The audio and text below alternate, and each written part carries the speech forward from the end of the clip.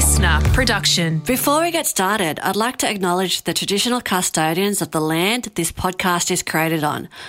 I pay my respect to elders past, present and emerging, and I'd really like to extend that respect to all Aboriginal and Torres Strait Islander people who are listening today. I knew who Bronte Campbell was because she's an Olympic champion. If you saw her in Tokyo, you'll know this chick is fast in the pool. I never expected, though, that we'd become mates, but that's what happened when we met on Celebrity Apprentice. You're good at doing, you're not good at leading. We've really got to work on our accents. I saw her from across the room and I was incredibly jealous of her arms and her shoulder muscles. I asked her to be on this podcast because I think she's got a really fascinating backstory. The fact that she didn't grow up in Australia, her relationship with her sister Kate, who's also an Olympic champion, and what it takes to be the best in the world at something. And guess what? It doesn't involve smoking darts. So here is the beautiful Bronte Campbell. Thanks for coming on. Nice to see your face again. I know. Well, I'm only just seeing your face on the TV. Yeah, and we all know that's not reality. Do you watch much reality?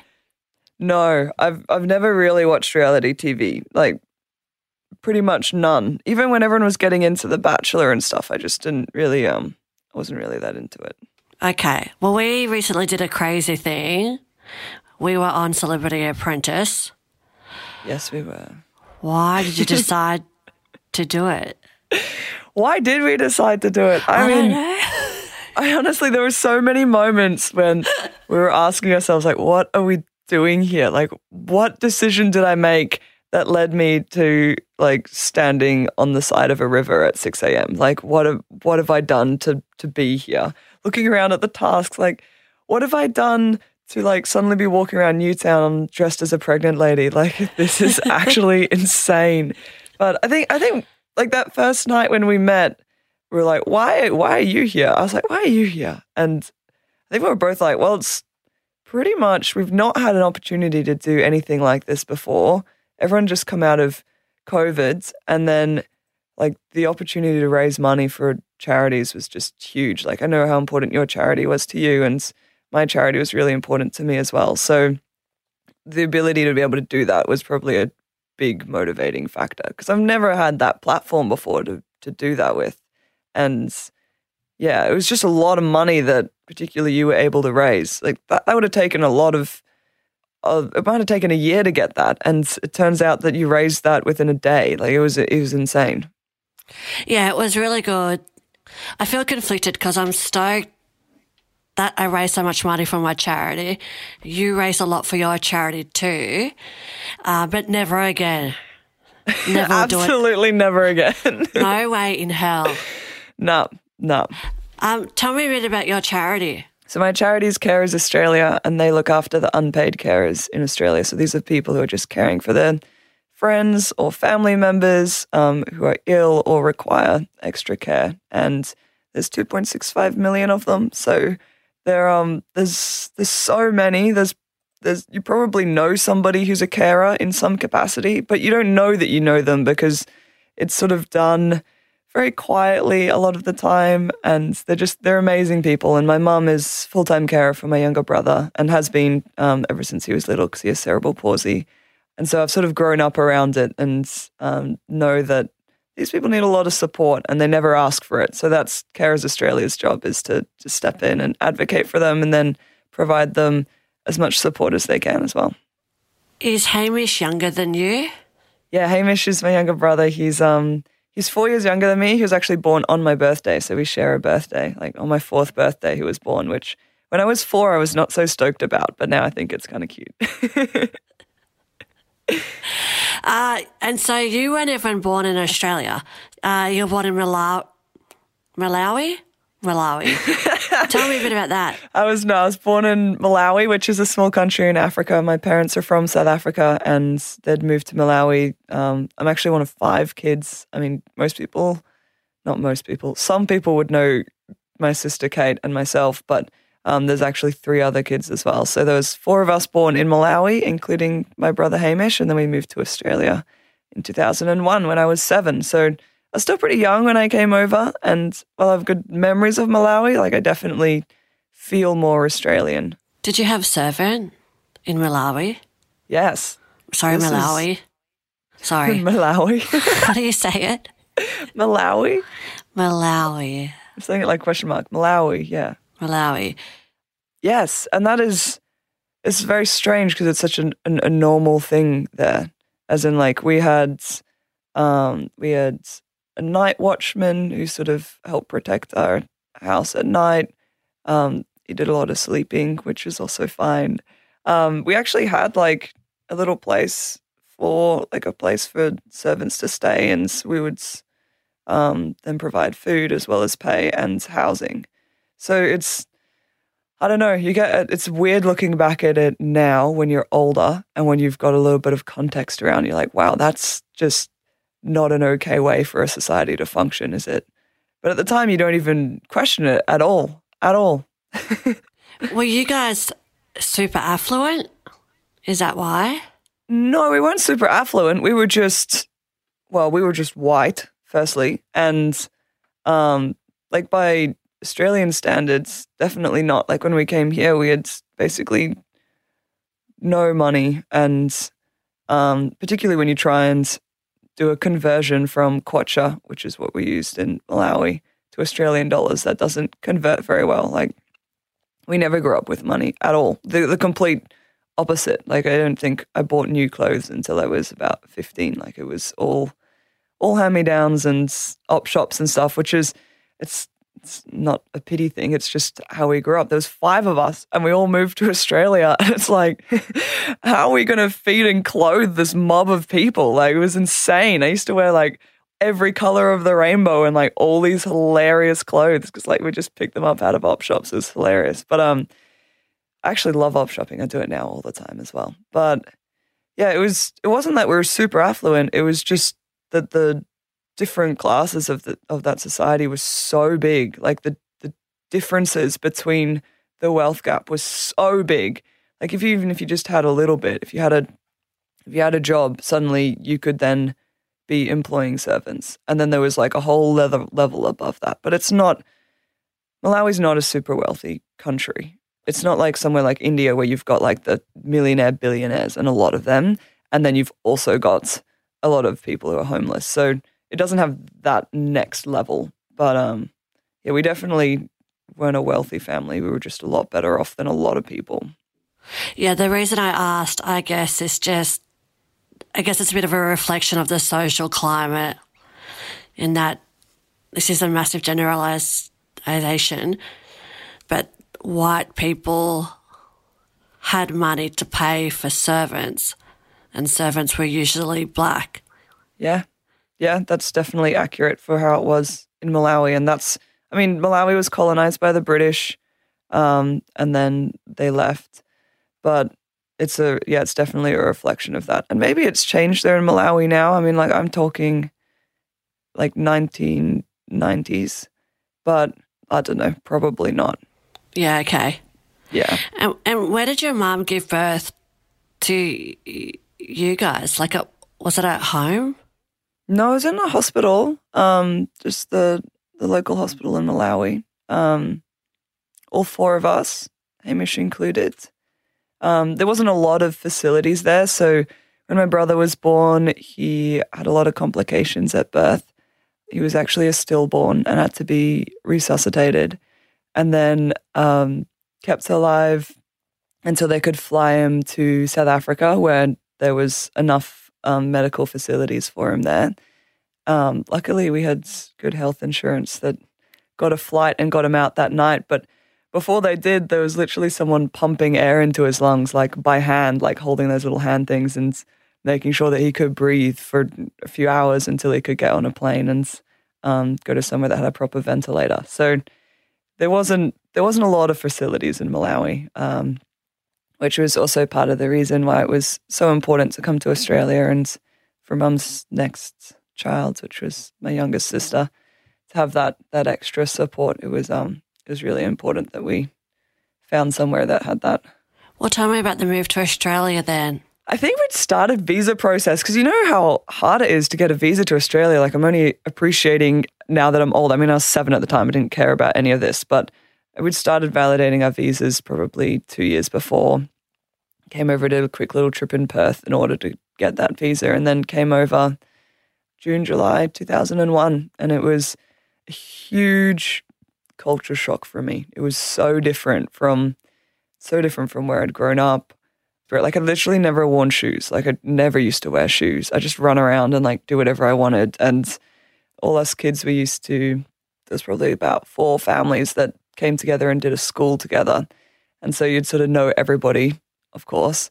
And in the lunch breaks, you'd all just run around and, I don't know, play in the dirt like a kid. And then I came to school and I was like, this is insane. Like I have to wear shoes all day and I'm supposed to be wearing a skirt, and like the boys won't let me play soccer with them because girls don't play soccer, only the boys do. And the girls are like sitting in circles and talking to each other. And I was like, I can't handle this. Like I honestly can't deal with like how structured this is. So I used to go and hunt insects and show them to my teacher. I was poor teachers. Like imagine dealing with a little child that like 7 years old, won't wear her shoes, and then keeps coming up and showing you these grasshoppers that she's found during the lunch break. You'd be like, I need some support just to deal with this weird child. I think it's quite sweet.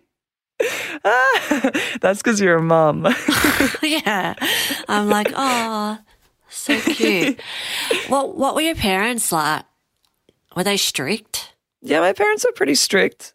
Very clear expectations of what we were supposed to be doing when we were kids. And to be fair, we were pretty well-behaved children. Like there was a lot of us. There was 5 of us. So to whip us all into shape, it was, they were strict. But I think it was good in a way that we had a lot of clarity about I always knew where the line was, always. So if I wanted to go across it, it was like, I kind of knew that was there. So they had firm boundaries. Yeah, they really did. And sort of still do, like still got very clear ideas of right and wrong. It can be a good thing and it can be a bad thing. It's nice to have a clear idea in yourself of what you think is good and what you think isn't good. But I like living in the grey a little bit more, and maybe I'm just at that younger stage in my life where I'm trying to figure out exactly what bits to believe, I guess. I guess it's quite hard line, that this is wrong and this is right and there's no room for flexibility. Yeah, I think the idea that you can have flexibility is good. Like there's that thing of if you don't believe in something, you'll fall for anything. There's that.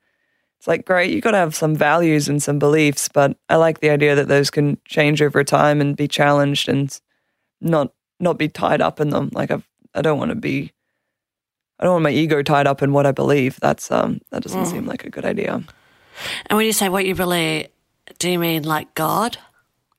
Yeah, I mean like religion, or even just, it's amazing to me how much we care about what other people do when it doesn't affect us. Like this is fair enough. Like if somebody's causing harm to someone else, or if there's those sorts of things, like great, definitely worth having an opinion on. But how much we care about things that just don't affect us at all, and you get caught up in the hype of that. So trying not to buy into that as well. Like even things like people talking about open marriages or something, and everyone starts like judging them for it. I'm like, it's got nothing to do with you. Like it doesn't matter. You're allowed to have an opinion on it, but like judging someone based on something that doesn't impact you at all just doesn't make any sense to me.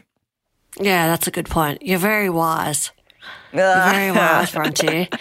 Well, talk to me about swimming, because your mum had a big influence on your swimming career. Yeah, she did. So I think the love of swimming got passed down to me through the women in my family. Like my grandma used to teach kids in her backyard how to swim.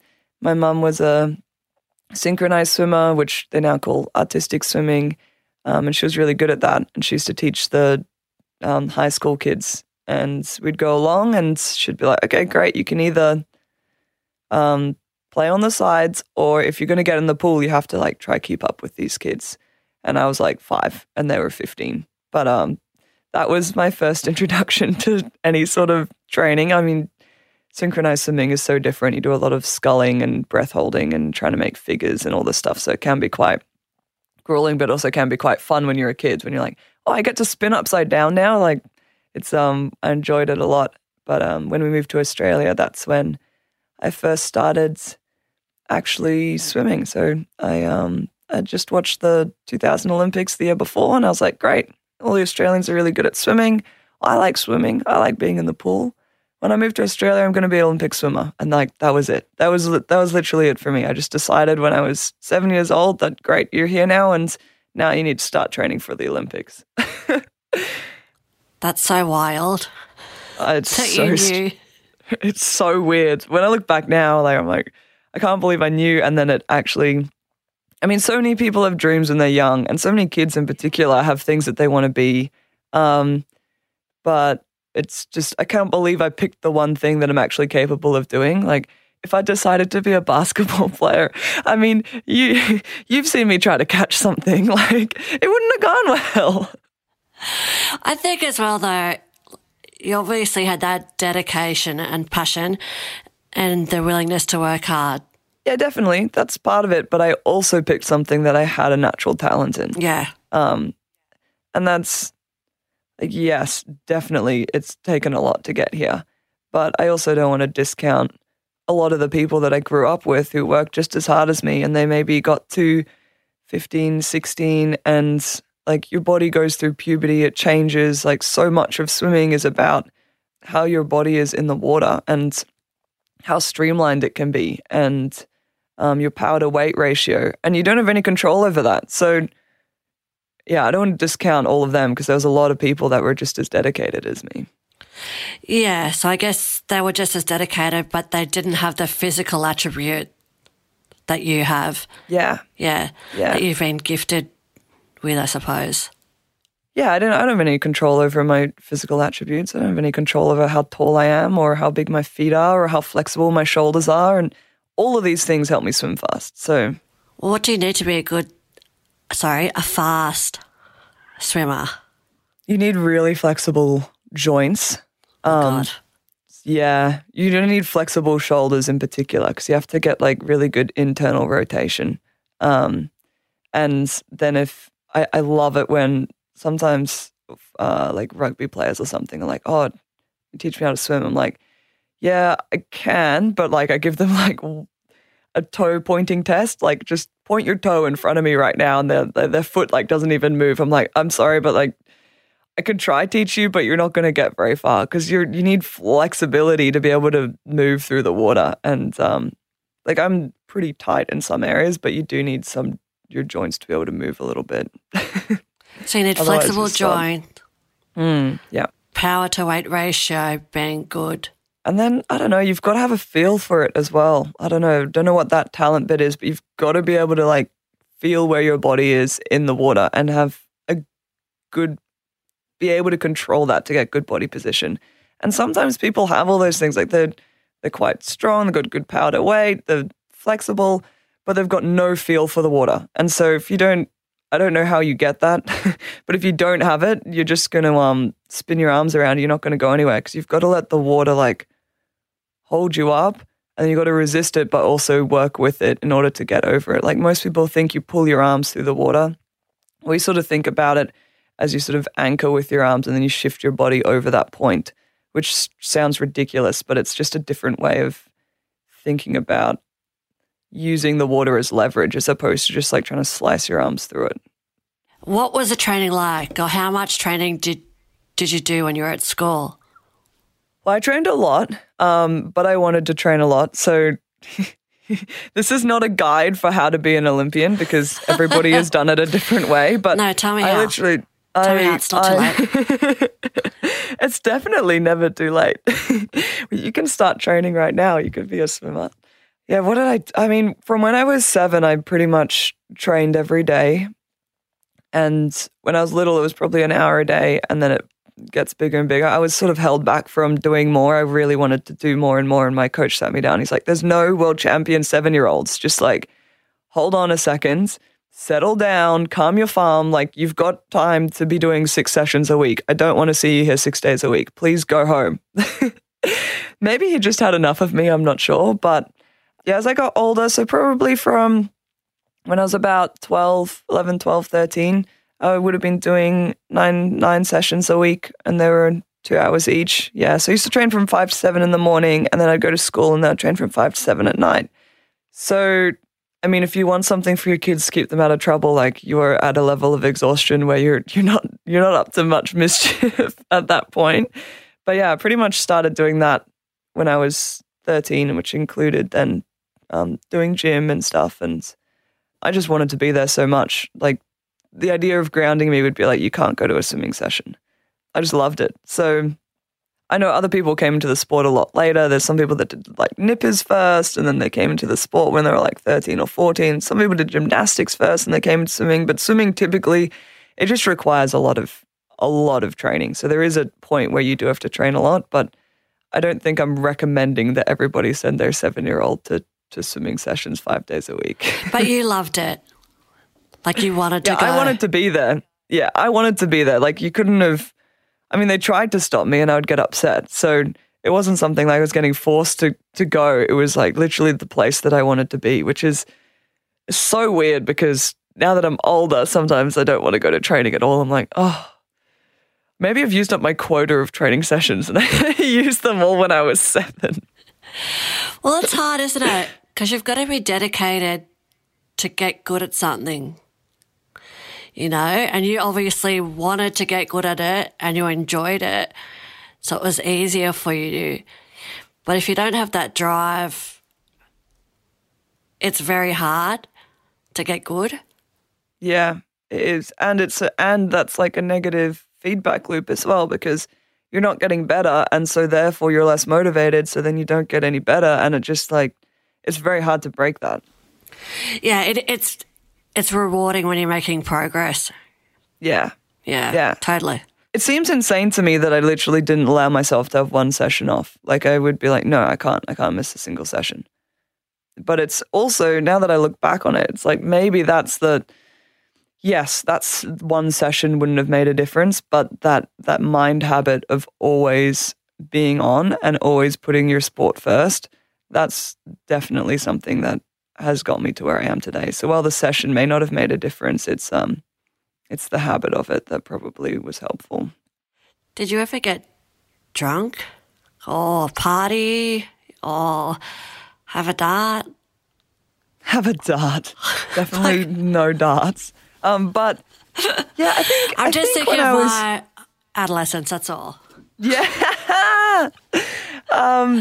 Not really. Like, maybe when it was the end of school, like at graduation or something, when there was a big party on a Saturday night, maybe I went to that.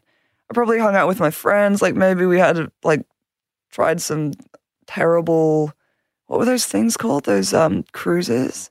Vodka cruises. Yeah, those awful things. Maybe, but like, honestly, not a big part of my growing up. Because, I mean, I qualified for the Olympic team when I was 17. Like, I think I might have had one party where, it was like definitely graduation, and then there was an after party that night and everyone was like dancing and stuff. So that was like probably one of the only parties I've ever been to. And then I, qualified for the Olympics a few months later and turned 18 just before I got over to London. And then I went over to London, competed. And the first time I ever went out, it was in a nightclub or anything, was like straight after the London Olympics.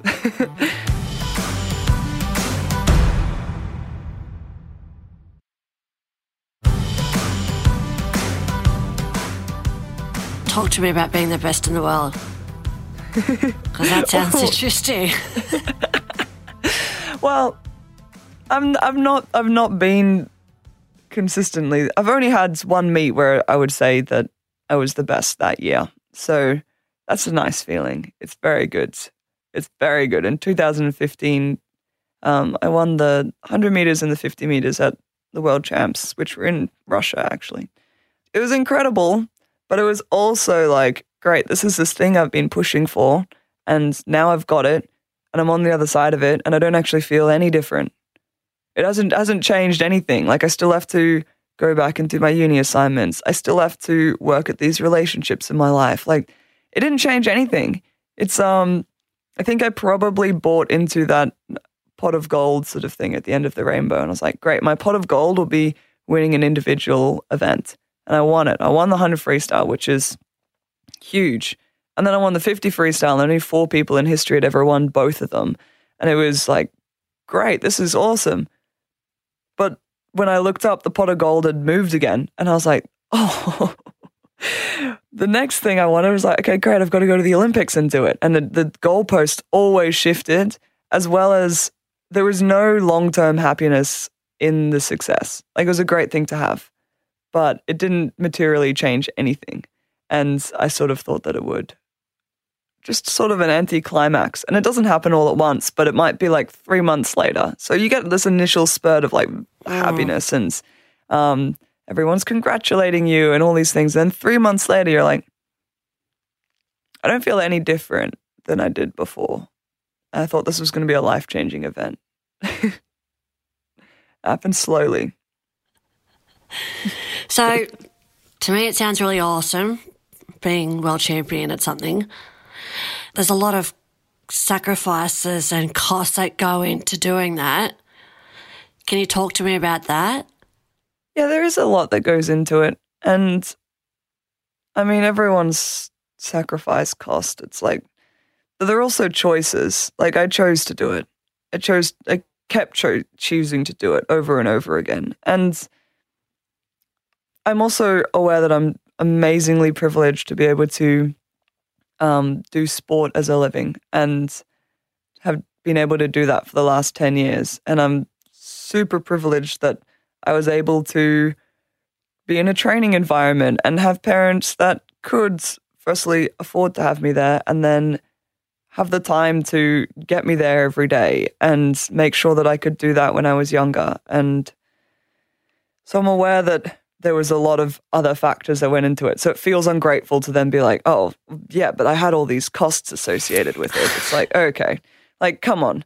Like, what? You didn't go to a party when you were 14? And I mean, maintaining friendships and good relationships is very difficult when you're away a lot and you're training a lot and you don't have the same life as everyone else. So that can be challenging. But then the flip side of that is the people who I do find are really good. Like they're really good. Like I don't have superficial relationships because I can't maintain them. I don't have the energy to maintain them. So the ones that stick around are like, they're really good eggs. So you end up having brilliant connections. So it's not a bad thing at all. I mean, the only thing that I find difficult is injuries and being in pain a lot. Like I find that very difficult to manage. But also I've been injured for 5 out of the 10 years of my career, and I've had some of my best performances while I've been injured. So I'm really proud of that. And it's also taught me so much more than I would have learnt without it. So I don't know, cost, sacrifice, choice, opportunities, they're all sort of bundled in together for me. What was the injury? Oh, I have like a neck and shoulder thing, which I think might have started as brachial neuritis, which is like a nerves thing. And then my hip and my back are also, my back's probably the worst bit at the moment. So basically just, I mean, I do over 19,000 swimming strokes every single week, and I've been doing that since I was like 14 years old. So it's a miracle that these are the only things that are wrong with me. Like if you put it in that context, it's like, oh, I can't believe I'm injured. It's like, I can't believe you've come this far without being injured. Like it's stupid what you do to your body. I mean, when you put it like that, it does sound stupid. Yeah. It does. It really does. But does that mean you were swimming with pain? Yes. Oh. And that's fine. Like swimming with pain's fine. I just wish that the pain could stop when I stopped swimming.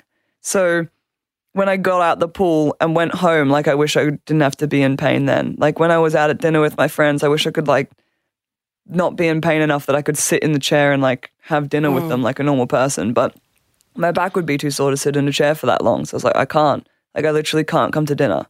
So when it comes to those things, that's the bit that I would say became a really big cost to me, was the outside of the pool stuff, like having to stop study because like I couldn't be on a computer because my neck was too sore, and I was trying to learn guitar, but like I couldn't do that because like I couldn't turn my head to the left. Like tiny things, but like when it starts to impact the things that bring joy to your life, that's when it became a bit of a struggle for me. Yeah, but it doesn't affect you doing pottery. Oh, shit. I love my pottery. I know you do. But, luckily, I do hand building stuff, so I don't do wheel stuff, which means you can be a lot less bent over. And I've like set up my setup so I can move around a lot, and I can like stand up and do it and do all these things. So I've managed to work around it. Okay. Hey, can we talk about your sister? Yeah. Kate Campbell. We can. What do you want to know?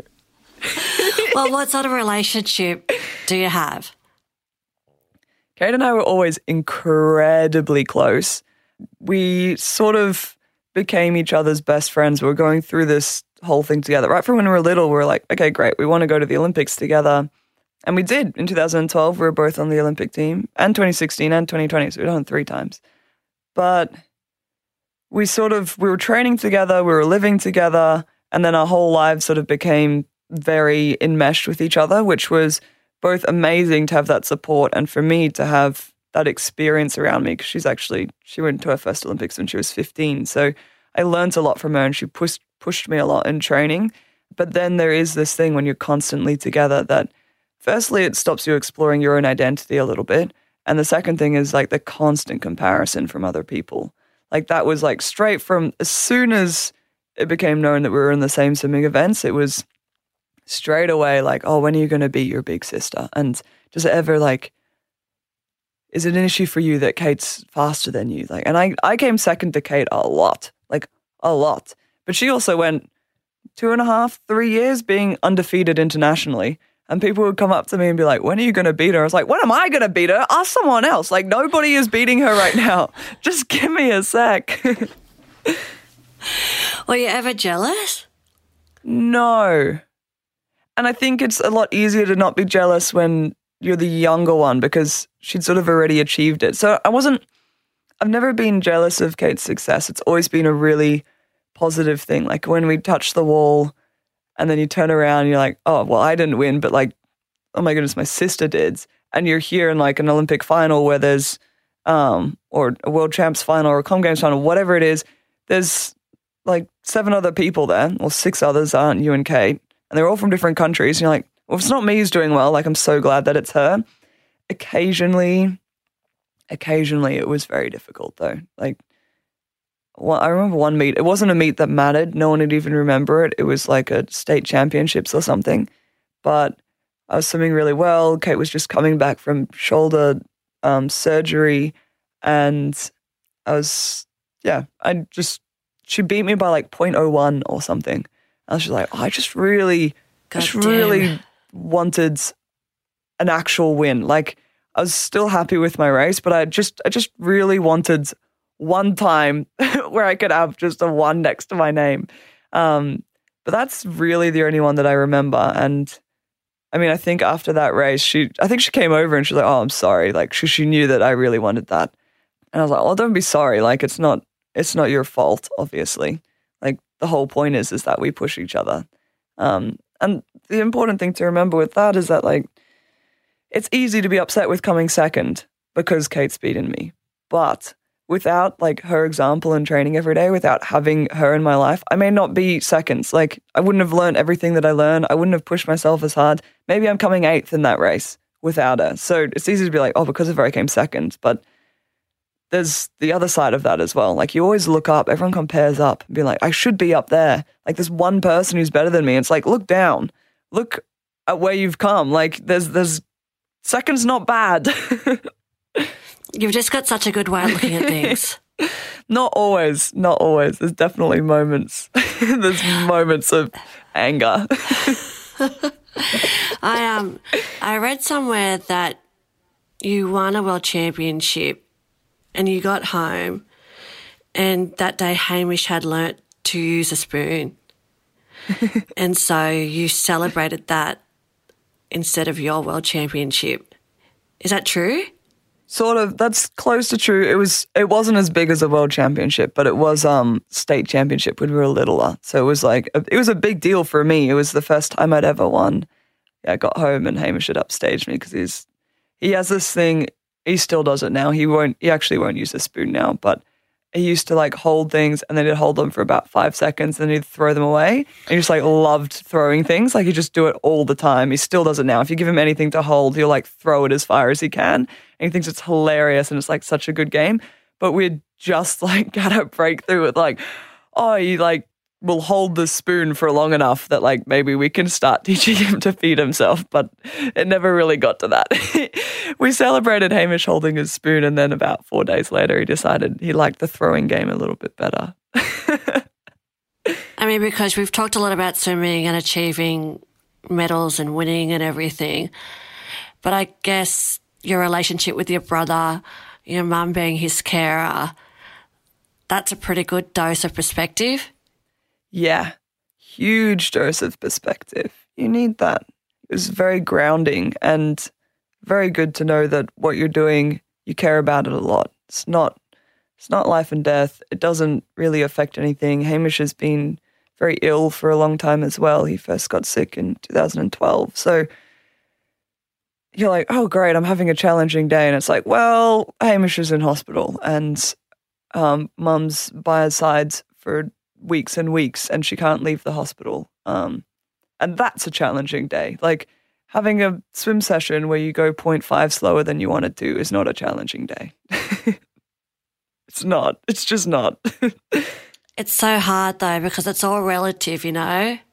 It is real. It's not minimizing what you're going through. It's just saying like, hey, what you're going through, it may feel tough right now, but if you look up for a second, you realize it's not. And I mean, you obviously have amazing perspective and it must be so weird for you as well because you came through a lot of trauma and a lot of pain, but then life doesn't just get magically skipping through daisies after that. Like you still get frustrated at like little things and you're like, yeah, but I overcame a huge thing. I don't know. I'm just guessing, but I'm imagining that that's a similar thing for you. Well, in Celebrity Apprentice, we had that challenge where we had to set up a campsite. And so I was trying to set up a campsite and because of my hands, I wasn't able to and I got really upset. That wasn't shown in the final episode, but I got really upset because I wasn't able to do that really simple task that I feel most people who know how to camp, most people would know how to do that. And I think you're so right. Like it's just because you've been through something really, really traumatic doesn't mean that you just get to a point where you're like, cool, life's sweet, life's normal, I'm good now. Yeah. That's a hard thing to come to terms with as well. Like life is always hard. Like it just doesn't... Like, is it ever going to get... I spoke to this lovely old lady the other day who I met down at the beach and she was talking me through how she's finally managed to learn good meditation techniques and get her anxiety under control. And I was like, this is so great. And then I walked away and I was like, are you telling me I'm still going to be anxious when I'm like 70? I thought that was going to stop when I turned 30. But it doesn't get better. Like, it's always going to be difficult. And that's hard. It is hard. I guess on the good days, I just try to enjoy them. And on the bad days, I say to myself, everyone has bad days. Hopefully tomorrow will be better. Yeah. You're supposed to be an Olympian, though. Like, you're supposed to be, more upbeat. No, I mean, acknowledging that it's going to be hard is just...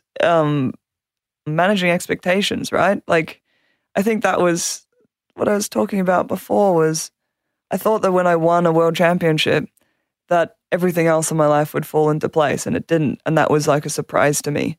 But if someone had said to me, it's always going to, it's your work in progress. You're always a work in progress. Like it's always going to be like this. And there's no pot of gold at the end of the rainbow. There's no magic thing that will happen that'll just suddenly solve every issue in your life. That's it sounds obvious, doesn't it? Like I really should have known that, but I didn't. I thought swimming was a solve for that, or winning was a solve for that, and it wasn't. And it wasn't until after after I'd won and it didn't solve anything that I was like, oh, maybe the winning's not the important thing here. Maybe it's purely the swimming. Maybe that's the thing that is actually the bit that I love, because the winning didn't really impact anything. Are you going to the next Olympics? I don't know. It's a big question. Oh, I would love to. No, it's I mean, firstly, you have to make it, which is such a big thing, but I'm not sure. I'm not sure. I'm trying to decide. I've given myself until the end of 2022 to decide. Realistically, I'll start doing some training before then, because if I don't do some training, I won't be in a position to make a decision. And then I will decide. Like, my intention has been to go, but you'll catch me on a different day and I might say something different. So I would love to be in Paris. I think that's still the goal, but it kind of depends how my body reacts to starting to do some training again, and then mentally how I react to getting back in the pool, because I've not really been in a chlorinated environment since Tokyo, which is the longest I've been away from it, and I miss it a little bit, but I don't miss it in the way that I thought I would. So it's a bit of it's a decision that I'm trying to give myself the space to make the right call, because it's not one that you can really change your mind on. You've got to be all in, other people may not be like this. I've got to be all in or all out. I can't do things halfway. So, yeah. Well, yeah, and planning to go to the Olympics isn't something you can do half-hearted. No. And I know I'm going to have to sacrifice a lot. And I know I just said sacrifice isn't a thing, but like now I've got a really settled life in Sydney, but I know that I'll probably have to move and give up things that I really like doing in order to go to the Olympics. And that's fine, but I just need to figure out if I want to do that again, because I've done it before and that's fine. It was a choice then. And I just have to decide again. It's always, you have to keep on choosing it. Totally. Yeah. Hey, you're in a family of 5. Do you want a family of your own? You've asked me this before. I don't know. I think I do. I mean, I see you with your boys, and it's so beautiful. And you can tell how much joy they bring to you. And a lot of my friends are like that who have kids. So I think so, but I don't know exactly what that looks like. I probably will not be having 5 children. I'll say that. That's a lot. Also, that's a lot. I'm 28 now. Like, I probably should start immediately if that's the case. And I'm not quite ready for that. And who do you hope the dad will be? Will it be your man? Yeah, I mean, yes. It would be much better if the guy that I'm currently with is the father. Hey, no judgment from me. He'd make a very good dad, but that's a long way ahead of us, I think. Hope Benfield doesn't listen to this. I'm going to send it to him.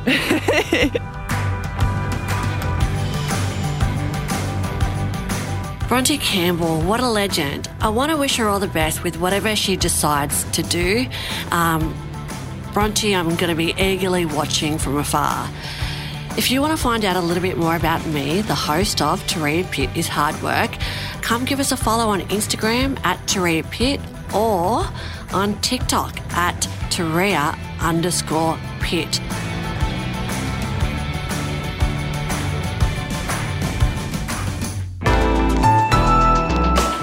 Listener.